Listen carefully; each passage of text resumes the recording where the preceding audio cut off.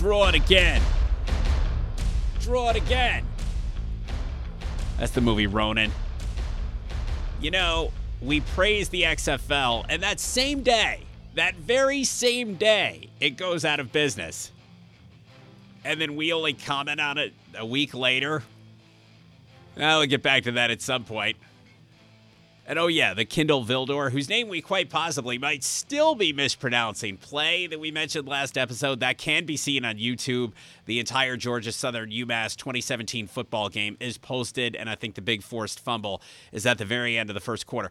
It's not like the greatest play in human history to look at. It's not going to take your breath away, but it was a little unusual. It was inspiring. It was impressive, and it made us remember the name 3 years later of a possible, maybe perhaps future NFL player. I'm your host, Doug. Thank you for listening to the Sportscast. The Indianapolis 500, the Indy 500, is problematic. The racing series, IndyCar, is unfortunately not mainstream, but IndyCar's big event, the Indy 500, is denser than any NFL or college football game. Supposedly, it's bigger than even any two of the biggest NFL and or college games. So this non-mainstream series has maybe the hugest American sports logistical problem right now. In other words, IndyCar, not popular at all. It's an afterthought. But ironically, it has the most fans to worry about. The Indianapolis Motor Speedway, IMS, is so massive. So if you run the race without fans, there is way more space than you need for social distancing. You could spread people out until the end of time. I mean, nobody is going to get close to anybody else, which makes running the race possible, right? Except the race teams would be very close together in one tiny section of the track. But also, IndyCar is in the same club as college sports. Right now, colleges are worrying about potentially losing football money this fall, which might put them in trouble when it comes to paying for all athletic scholarships. And they say it might lead them to cutting sports. The Indy 500 is kind of like one really big college football game, or even one really big college football program. IndyCarologists say that one race pays for the entire series. How much TV money exactly comes from the broadcast rights to the Indy 500 we can't find, but it is reportedly not close to being enough to bail out an entire series all by itself. So IndyCar needs the enormous sunburned crowds to show up for the sake of every race on the schedule. Now, baseball, on the other hand, for example, had horrendous crowds last season, but TV and digital subscription cash is gushing in, so no problem. The Indianapolis Business Journal publication says the Indy 500 makes better than $50 million for the racetrack. Again, we have no idea, but that seems low unless it's after expenses. If 100,000 people showed up to the Indy 500, which would also be low, all it would take to make $1 million is for every single woman, man, and child to spend $10. That is easily accomplished. It's impossible to miss. It is a $10 per person bar for tickets, parking, food, souvenirs, and anything else I can't think of. A guy who comes up to you and makes balloon animals and then you have to pay for it. Somebody, I mean, I guess, are there tables at the Indy 500s that somebody comes up and takes your picture? And it's always the best picture you've ever seen of yourself, and then you have to pay for it. I mean, anything we can't think of. Even if parking falls under a different company, it is still impossible to miss $10 for every person that attends. So if that happens, that's $1 million right there. All right, now consider that the race actually draws around 300,000 people. Now $10 each, which is impossibly low, raises $3 million. Double that, which also seems low, seems very doable, okay? Double that, and that is $6 million already. And then there's the suites and the expensive food and the waiters and waitresses for the high rollers. And this is all before any TV money is factored in. So it seems like even just the track should be making more than $50 million, and I mean a lot more than $50 million. But honestly, I don't know where we were going with this, because this still proves the point that the one race pays for the entire series. The one race, the Indy 500, pays for everything and every team on the schedule. We're still proving that point, so I'm not sure where we were going with this. So the race is clearly very vital to the series. So can't run the Indy 500 with no fans, or won't run the Indy 500 with no fans. Won't. And can't. Now look, as a fan, you want to see a race. You want the long IndyCar season to finally end. And you likely don't know anyone who works either at the track or on an IndyCar team. But a lot of people would lose their jobs just to bring the one race back. Temporarily, you get a race for a few hours, but for that, a lot of people are going to lose jobs. So in that case, can't. In no way do I want to see a sports league come back. Now, I want them all back and back soon. But in no way do I want to see a sports league come back at the expense of everyone's jobs. This obviously won't surprise you, but for emphasis, former driver Derek Daly, whose son Connor should be IndyCar's crossover star guy. Where's the documentary about that? Anyway, Derek Daly. He told the Indianapolis Business Journal that without the Indy 500, 90% of the sponsors would not be involved with IndyCar. And he added the smaller race teams would all likely fold.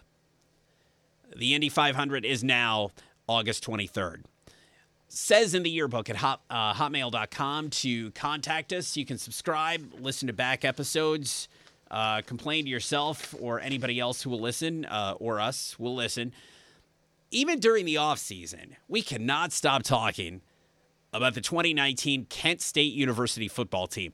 They should definitely have been an even huger story. Now there's plenty of time to talk about them, but even then, there should have been a huge discussion about how far below sea level the Golden Flash's football team was. I mean, if you follow football at all, college football at all, you probably know that they've been bad for a very long time, but it really should be discussed openly, if it provided the school will, just how far down the program has been. Now, rightfully so, it was hailed as a miracle when Kansas State University football, KSU, there's another KSU, it was hailed as a miracle when Kansas State football got not just competitive, but good in the 90s, and then very good. That was a miracle because prior to that, the Kansas State Wildcats had been awful every year.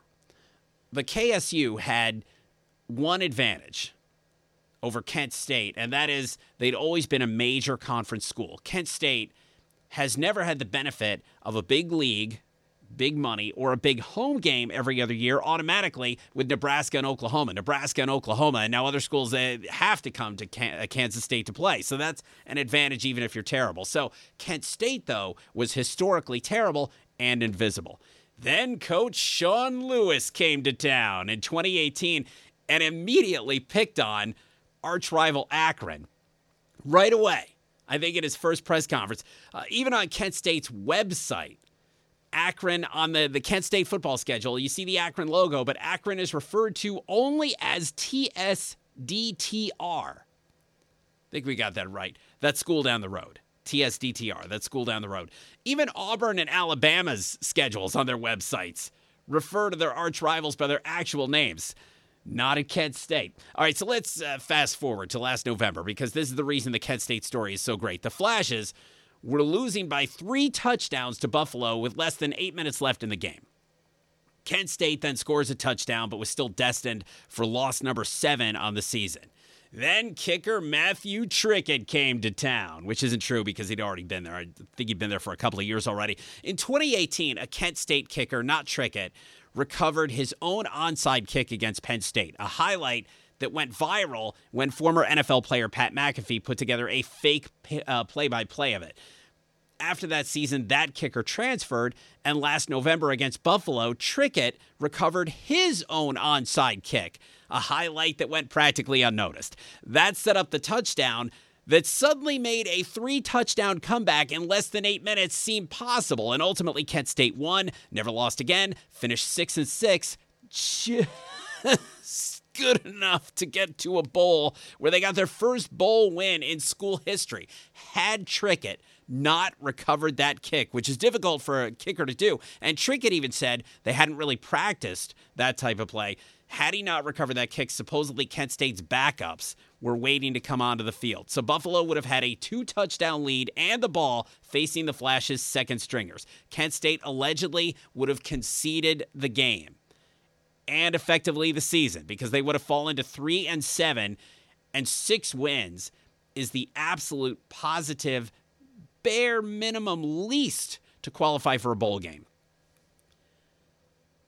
The Flashes only qualified because a long shot trick play got them the ball back with just 2.2 games left in their season. That onside recovery gets them 3 close wins and then a bowl upset. One of the Kent State has had extremely rare better records before. Seasons in school history came unbelievably close to not ever happening. In a Back to the Future-y moment, Coach Sean Lewis's passionate hard work works speech immediately following the bowl game win, it would have disappeared off the TV, off your phone. It would have disappeared off the picture, replaced by a regular season speech to the fan base about how Kent State improved from 2 wins his first season to at least 3 wins in his second season. Remember the depths Kent State came from and the depths they may yet return to, and it's just amazing how much hinged on one long shot play, but all anyone wants to talk about is LSU, Alabama, and Clemson. Ironically, Alabama's going to have to talk about Kent State because they play next September. You still with me? Is this thing on? So, if you're binging on Netflix and you search Netflix for Harlem Wizards, the Harlem Wizards are a touring trick shot basketball team like the Harlem Globetrotters, except the Globetrotters tend to play arenas. The Wizards tend to play at local schools or municipal arenas as fundraisers. Anyway, search Harlem Wizards. Just Harlem Wizards, nothing else. All right, just search Harlem Wizards on Netflix, and it literally brings up nothing on Netflix. Even though the Netflix-produced sports series Losers has 8 episodes, and one entire episode is dedicated to Jack Ryan, a member of the Harlem Wizards. And it's not like Jack Ryan, who has a movie about his life scheduled to come out, I think, next year. It's not like Jack Ryan once spoke to a Harlem Wizard in a grocery store 30 years ago. The Harlem Wizards, he says, in the series, saved his life. Jack Ryan plays for the Wizards right now. It's featured in the episode. Jack Ryan is the team's most famous current member right now. Yet Netflix's search option is blissfully unaware.